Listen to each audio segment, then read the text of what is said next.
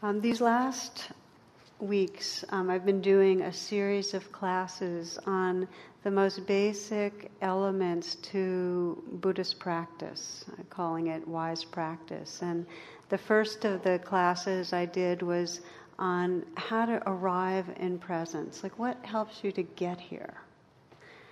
And the second week was really what is mindful presence, and how do we strengthen that in the face of difficulty.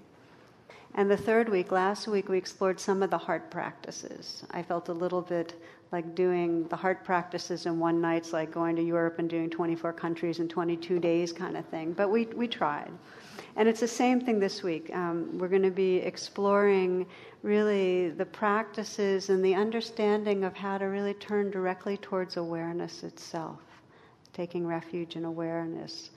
And for some of you, the meditation might have felt difficult or challenging and definitely different from our regular meditation, which was on purpose, just to give you a flavor of what it is to begin to really investigate the dimension of awareness itself. And so we'll explore that tonight together. Maybe to begin with one of my favorite fables of a musk deer.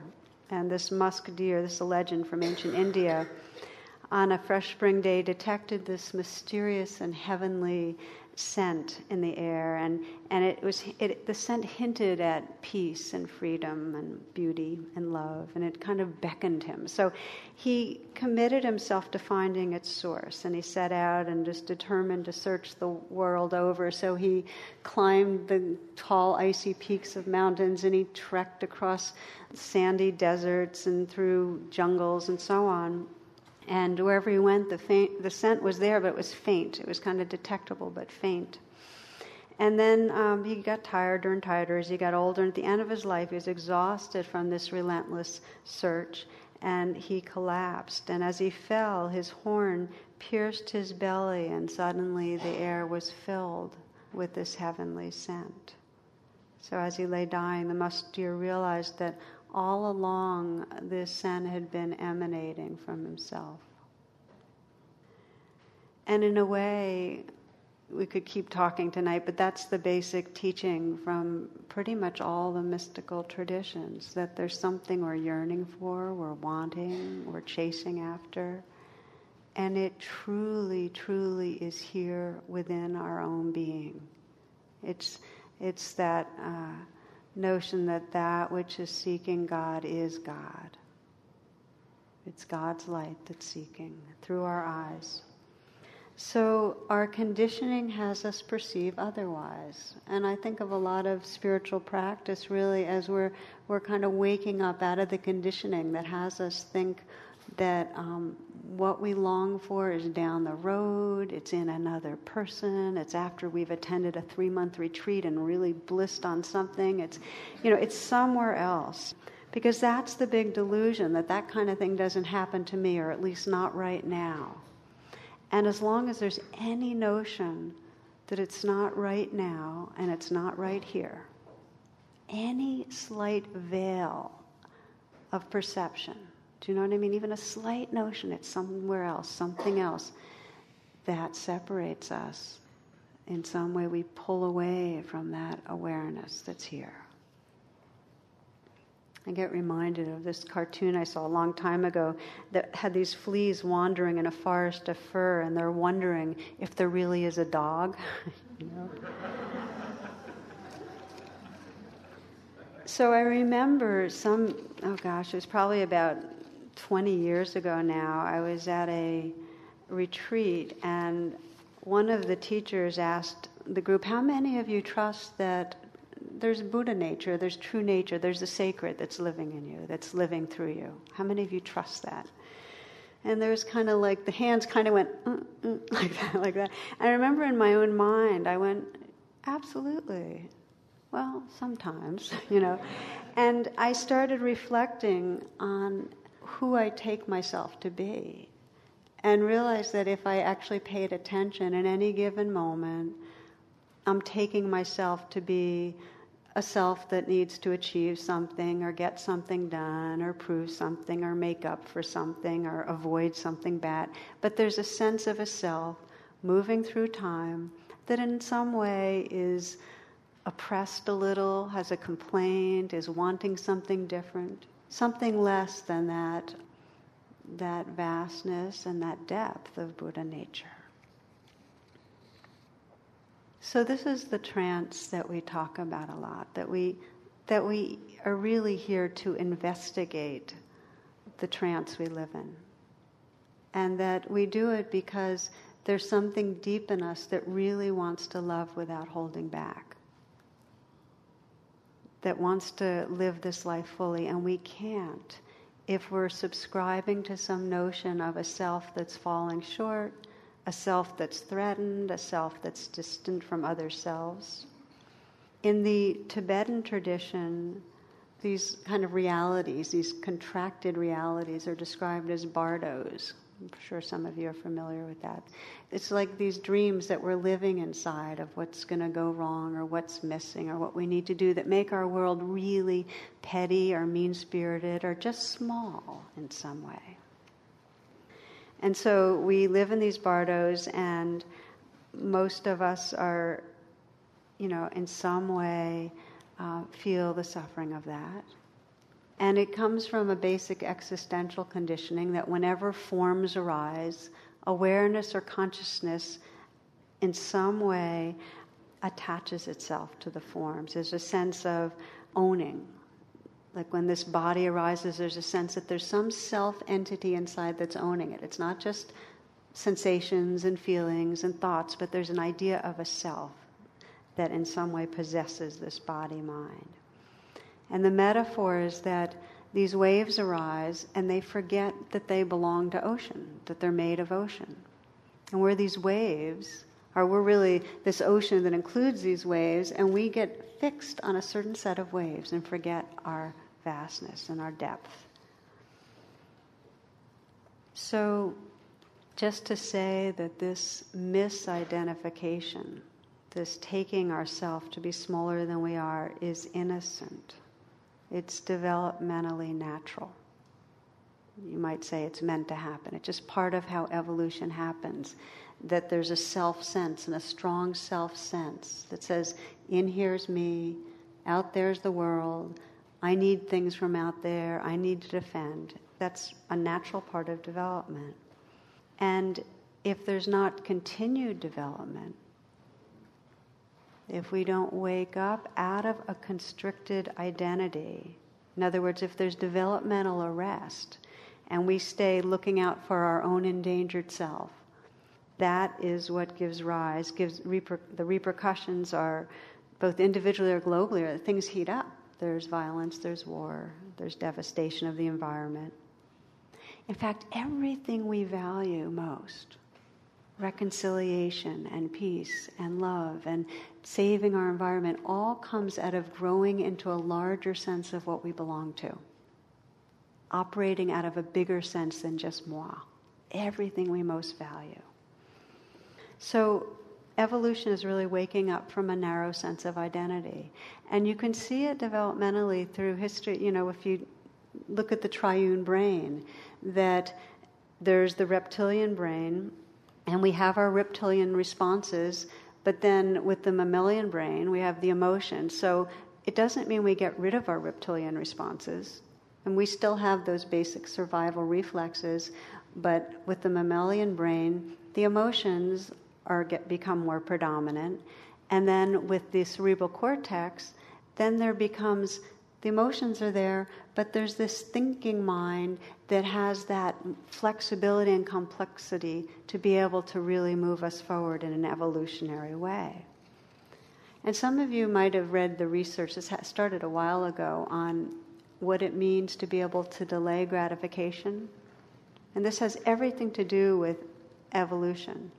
That when we have a cerebral cortex, rather than being driven by instant gratification, have to have right now, our frontal lobes can tell us, wait a minute, if you look ahead and plan ahead, you'll see that if you wait and don't do this, you'll get more of that. That made all the difference.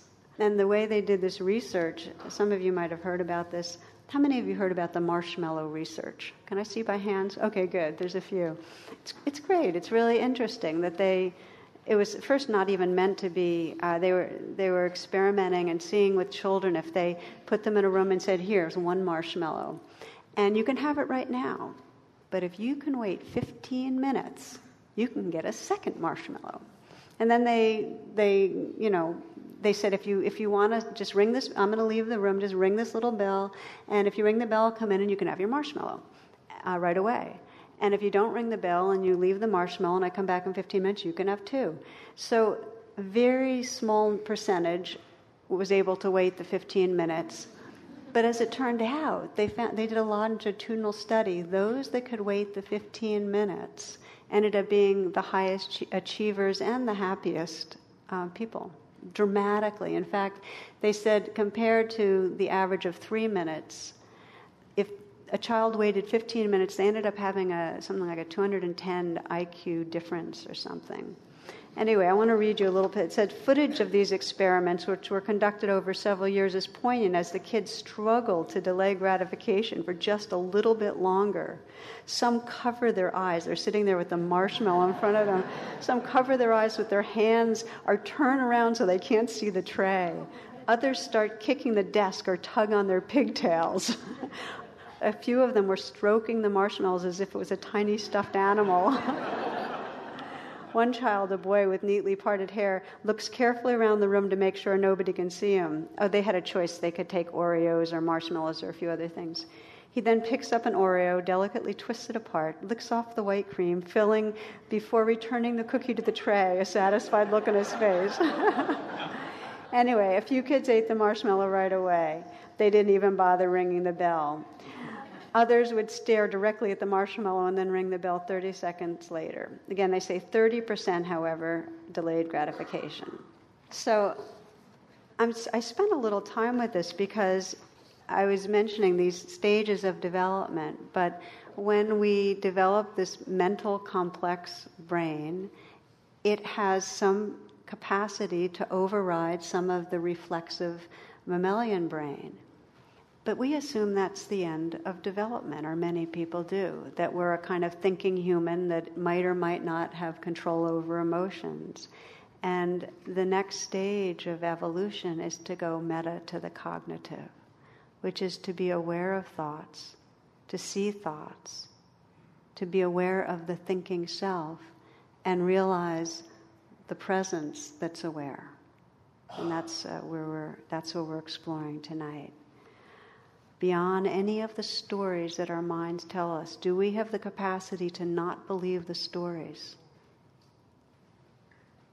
And instead of believing the stories, to actually recognize the awareness that's there. That's waking up out of the trance. Now, just the way light has both particles and waves, that you can understand light in terms of particles and waves, consciousness has two dimensions also. It's got a sky-like dimension, open, unchanging, timeless, just awake, pure awakeness. And it's also got what you might call a particle-like, where consciousness is momentary. It arises with each experience, and it's flavored by that experience. It said there's 121 different flavors or states that consciousness is flavored by: joyful, angry, jealous, sad. It's like a TV set with different channels. And when you become mindful of this particle nature of consciousness, in other words, mindful of how awareness is just noticing and being flavored by experience, you can start choosing the channels. Thich Nhat Hanh describes this. He says, which channel will you turn on? With mindfulness, you can recognize the channels, change them, and then recognize the underlying consciousness. So our beingness can be described as an ocean of awareness that appears as changing waves. That's our beingness. And our habit is to organize our self-sense around the waves and to forget the ocean. And it's described that spiritual realization is realizing the difference between this kind of primordial sky-like awareness, this vastness, and the awareness of the different transient states and experiences that arise. So let me say that again. That spiritual realization is recognizing the difference between this space of awareness, this open, timeless knowing, and the changing waves that go through us, the sadness, the fear, the feeling of clutch of anxiety in our chest, the images, the thoughts. Those are the changing waves. We have a glimmer sometimes of that difference when we look in the mirror, for instance, and we notice that we look like we're older, many of us, regularly, even gets faster and faster how we look that we're older. Oh my gosh, I look like my mother. It's we see it, but inside we feel like the same person. And if you sense through life that, all this body has gone through all these different changes, we've gone through all these different emotions, these different perceptions and experiences, but just like looking in the mirror, if we looked in the mirror at any of those phases, it would still be that same consciousness, just this pure knowing, this awakeness. Sometimes we get a glimmer, and yet we go through the day identified with a particular version of our self-story, and we intuit there's something more. We wouldn't be here if we didn't intuit a mystery that is kind of peeking through and sliding through and trying to pour through our kind of familiar cocoon that we live in. It's there. So the Buddha offered this really radical teaching, which is present in all the non-dual traditions, and that is that we are never separate from that primordial awareness. That awakeness, that sacred, radiant, timeless presence is always, always here. In fact, any more than waves are separate from ocean, we're not separate from it. Right this moment, no matter who you're taking yourself to be, that awareness is what's looking through your eyes.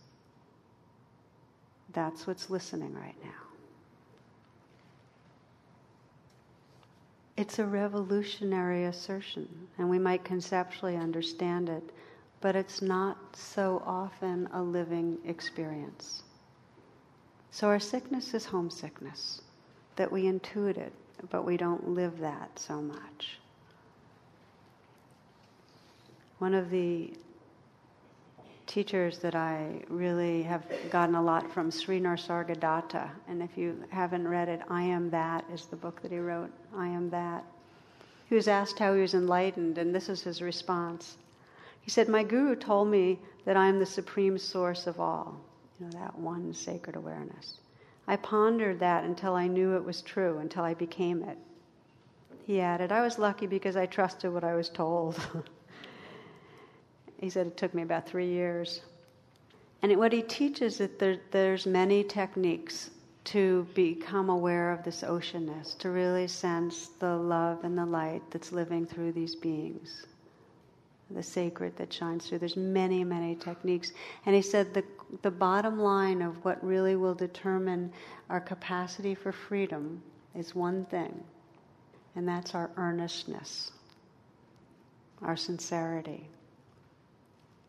It's that if you care about realizing what you are, if you care about truth, if there's like a heart's earnestness, that is awareness calling you home. That's it. It will call you home if you care. Don't worry about the techniques. Don't worry if you sit here every week and you hear me saying, now listen to the sounds, now feel this, now do that, and you're just off. It doesn't matter. Awareness will call you home if you care about the truth, about being truth. Like the musk deer, for most of us, we get waylaid in a couple of major ways. One of them is that story that realizing my true nature, realizing that sacredness is what I am. It's beyond me. It's for other people. I'm not the type that can do it. It's just we have an idea of the types that can come to realization, and we know how neurotic we are. We know it, So it's other types. And I love the church bulletin that says, the sermon this morning, Jesus walks on water. Sermon tonight, searching for Jesus. And I love it because we have this idea that we're supposed to be a certain way and we're not supposed to be neurotic and we're not supposed to be greedy. And as soon as that stuff's gone, then we can realize our true nature. That's the illusion. The truth is, it's already what you are. And realization comes from relaxing back into what's here. Over and over. Just saying, okay, right here. Just experiencing what's in this moment, and then sensing the presence that's here. And getting familiar with that as what you are. So one way we get waylaid, I'm not the type. The other way we get waylaid is if I work harder, if I really, really quiet my mind and stay with my breath, and we get very fixated on it. It's kind of a striving mentality. And first we figure we'll do it with our life out there, we'll be perfect out there, and then we figure we'll do it here. And it's like that Zen student who goes to a Zen master and said, he's really, really eager to be enlightened, and he says, how long will it take me, to be enlightened? And the Zen master says, 10 years. And he said, well, what if I try really, really hard? And the Zen master says, 20 years. And he said, wait a minute, that's not fair. You said 10 years. He goes, for you, 30, So it's not striving, and it has to do with earnestness. So we're going to explore a little tonight. We'll do a few, maybe one or two more meditations where we really just quiet a bit and explore what this nature of awareness is. And I hear them moving around like we're going to do it right now, but we're not going to do it right this moment. But there's no reason to wait. There's never a reason to wait. You don't have to be guided in a formal meditation. I mean, you can pause this moment just right now. And you can close your eyes because it helps just to bring your attention here. And just to even sense the power of pausing, of intentionally arriving again, of feeling your breath,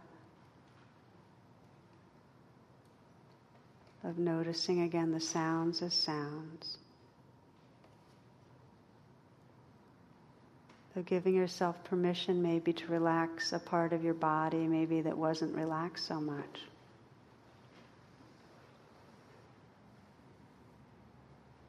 Of sensing your own earnestness. We sometimes cover over our sincerity. We get anxious or preoccupied. Just to feel your own heart.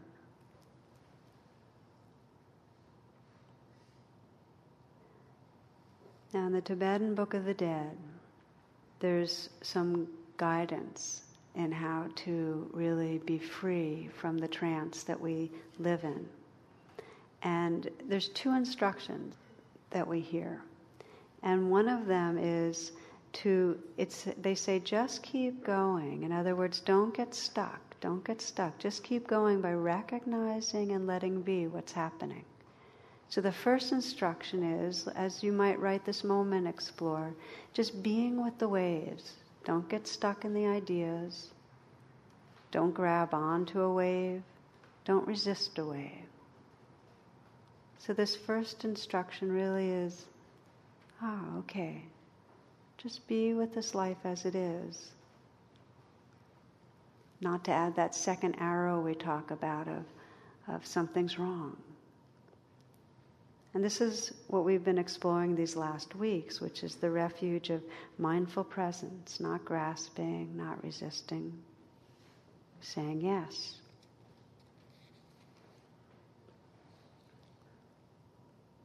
There's a teaching in this first part of the Tibetan Book of the Dead to be quiet and don't believe your thoughts and don't believe your thoughts. And then don't believe your thoughts. So this is the first part. And this is what we've explored over these last weeks, is we make friends with the waves of life that are coming and going. We don't get stuck. We don't resist. I remember some years ago I was teaching on the West Coast, and a woman came to a retreat, a weekend, and her husband was dying, and he had asked her to come to the weekend because she was going to accompany him. They were Catholic, but had decided not to have a priest. She was going to be the one. So she was very frightened that she wouldn't do it right. And she said, should I read the Tibetan Book of the Dead, which really describes how to accompany somebody when they're dying? Or is there something in the Pali Canon or whatever? And I said, no, trust that you'll know. But we explored a little, because she was having such a hard time with the fear and the grief and so on, and her own insecurities. We explored how whenever those waves of experience would come, just to be with them. And I told her about Father Thomas Keating. I had done a workshop. He and I were teaching on compassion up at Garrison, New York. And his phrase is, I consent. Whatever arises, I consent. So we explored that, and she left the retreat with kind of a commitment to just being with what came up, and if something was difficult, I consent.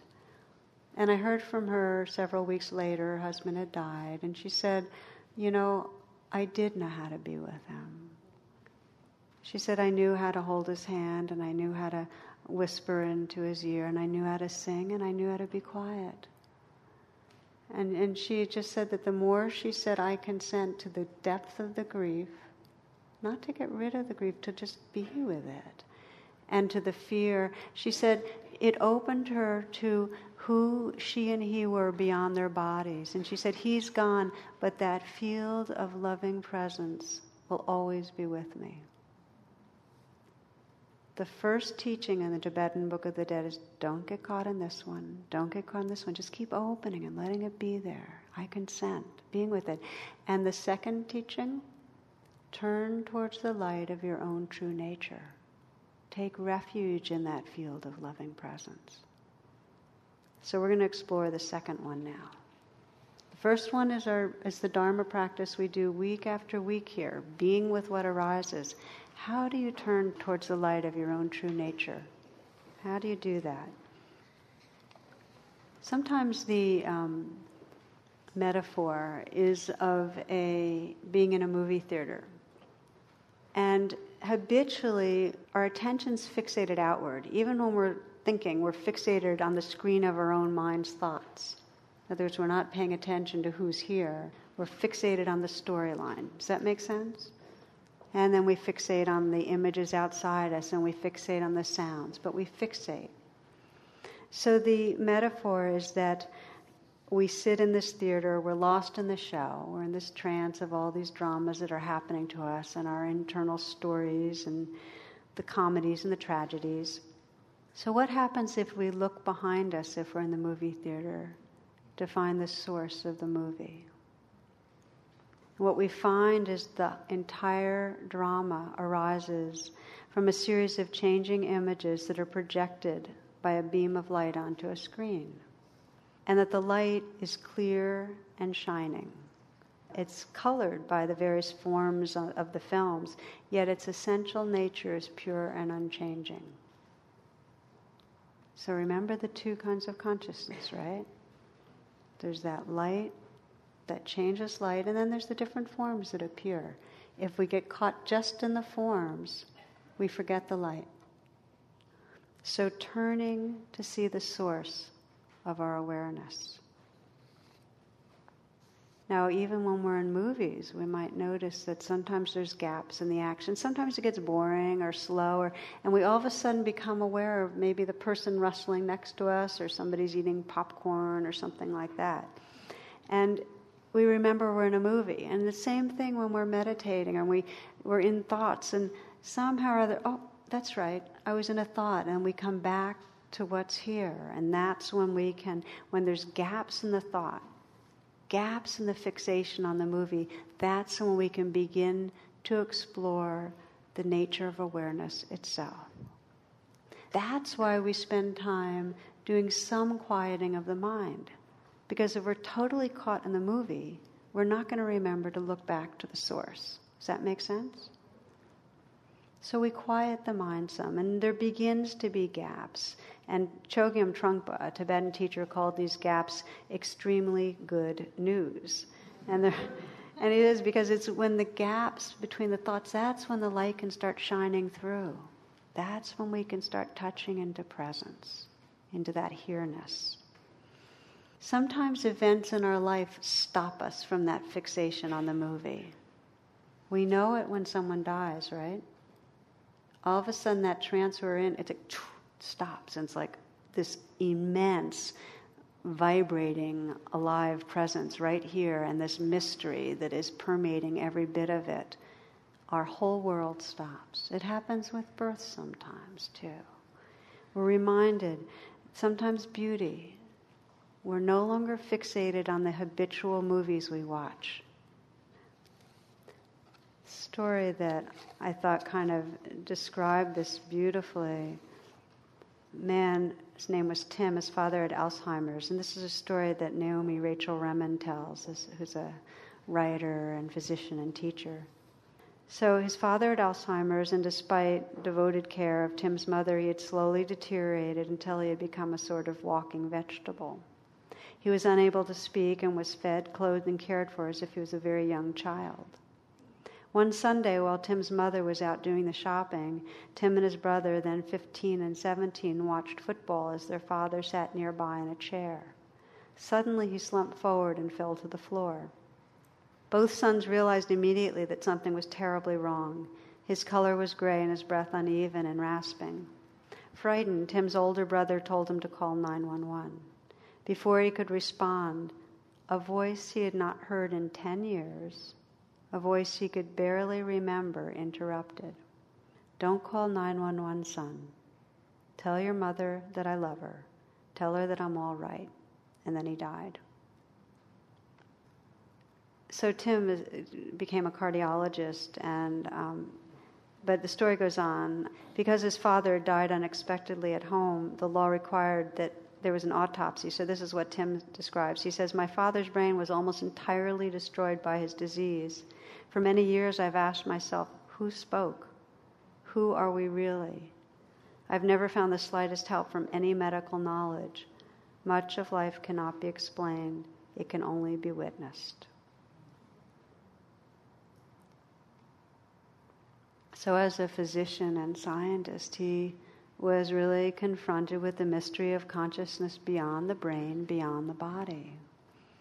As our meditation this earlier, that it's all happening, the sounds, the stories, the sensations, it's happening in awareness. And that awareness is our home. How to become aware of that? How to become aware of awareness? The primary tool in many spiritual traditions is inquiry. That earnestness that wants to know in some way has this interest that's not cognitive. It's this interest in knowing reality. And so just the way to be mindful, how we train to ask that question, what's happening right now inside me? So you might ask that question. You might pause right now. And to get the knack of mindfulness, you might pause and say, okay, so what is happening inside me right now? And notice what you notice. This is the first part of the guidelines from the Tibetan Book of the Dead. This is coming into presence, noticing and letting be what's happening. To take the second teaching, we ask another question. What or who is aware of what's happening?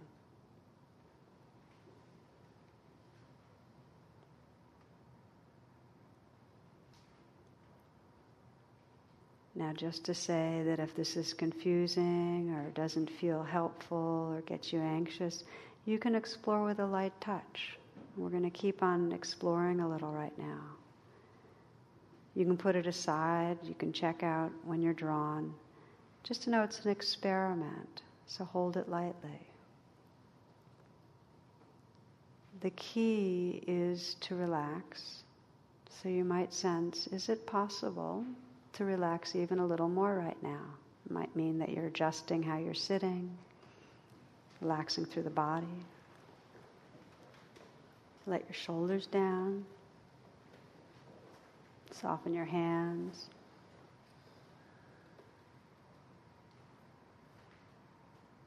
You might smile, a slight smile. Let the eyes smile, the corners of the eyes. So there's some curiosity, some ease. Let listening be your portal. Just listen. There's a receptivity in listening.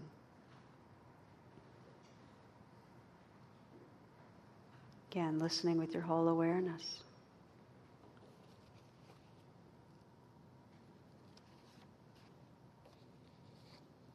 Notice the sounds that are loud or soft, far, near. Just notice how they arise or vanish on their own.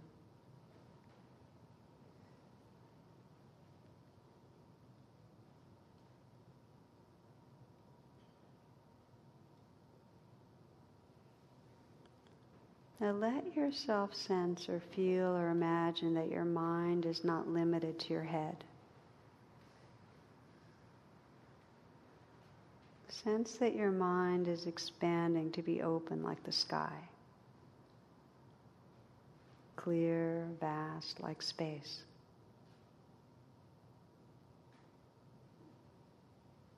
Feel that your mind extends outward beyond the most distant sounds.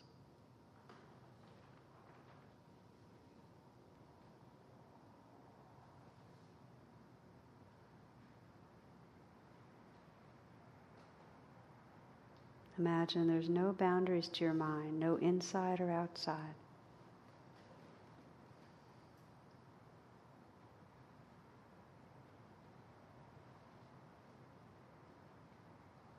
So let the awareness of your mind extend in every direction like an open sky. Enjoy that. Just relax in that openness and listen.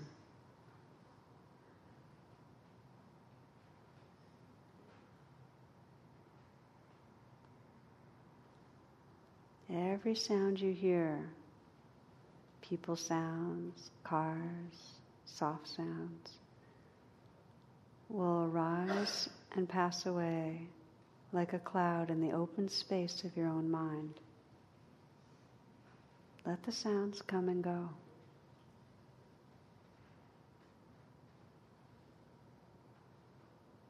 Let them be clouds in the vast sky of your own awareness, appearing and disappearing without resistance.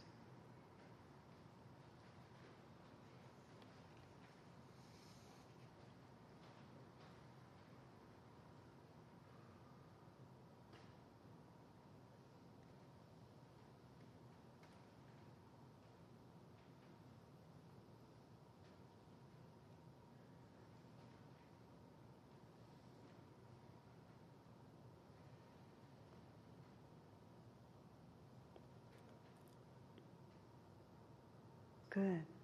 Now as you rest in this open awareness, notice how thoughts and feelings also arise and vanish like sounds in the open space of mind. So you just let the thoughts and feelings come and go without struggle or resistance.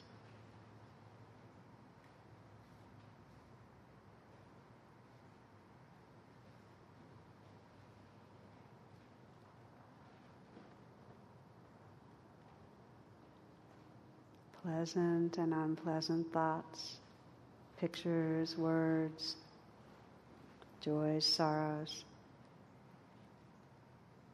Letting them come and go like clouds in the clear sky of mind.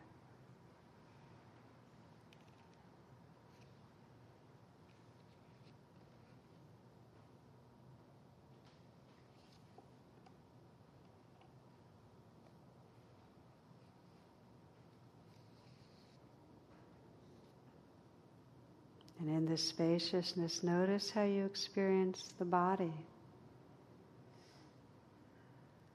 The mind is not in the body. The body sensations float and change in the open sky of mind. The breath breathes itself.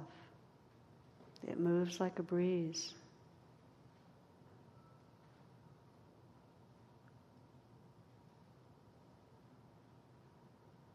If you observe carefully, the body is not solid. It reveals itself as areas of hardness and softness, pressure and tingling, warm and cool sensations, all floating in the space of awareness.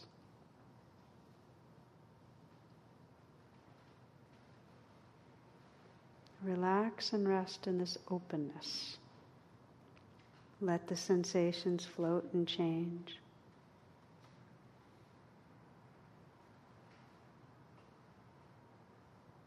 Allow thoughts and images, feelings and sounds to come and go. Like clouds in the clear, open space of awareness.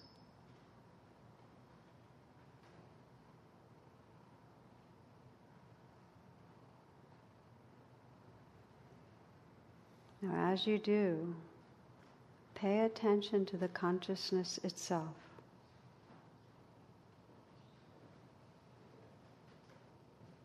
Notice how the open space of awareness is clear, transparent, timeless,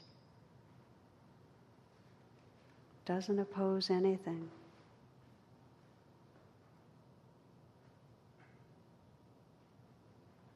Awake field of beingness.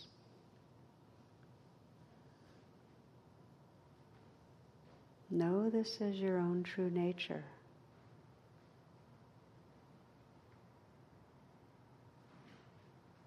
Being that awareness, resting in it, its home.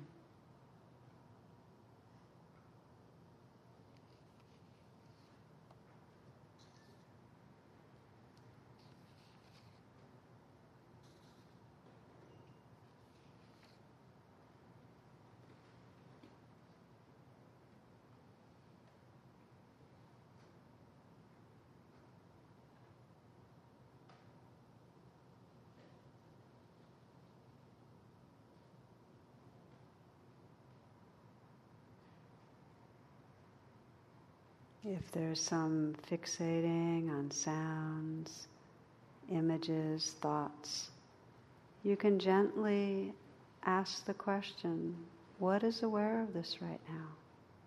What is aware of these sounds?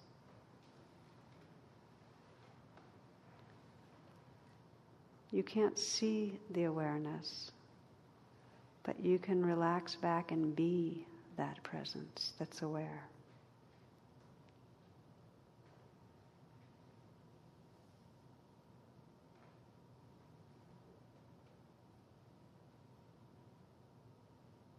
Being the silence that's listening.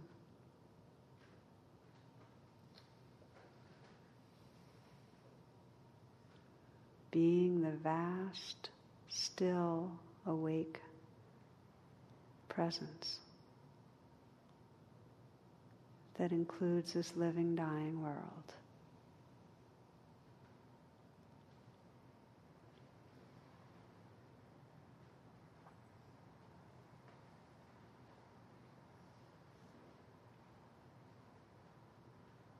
Close with the words of Rumi: one matter, one energy, one light, endlessly emanating all things. One, one, one. Ground yourself. Strip yourself down to blind, loving silence. Stay there until you see you are gazing at the light with its own ageless eyes.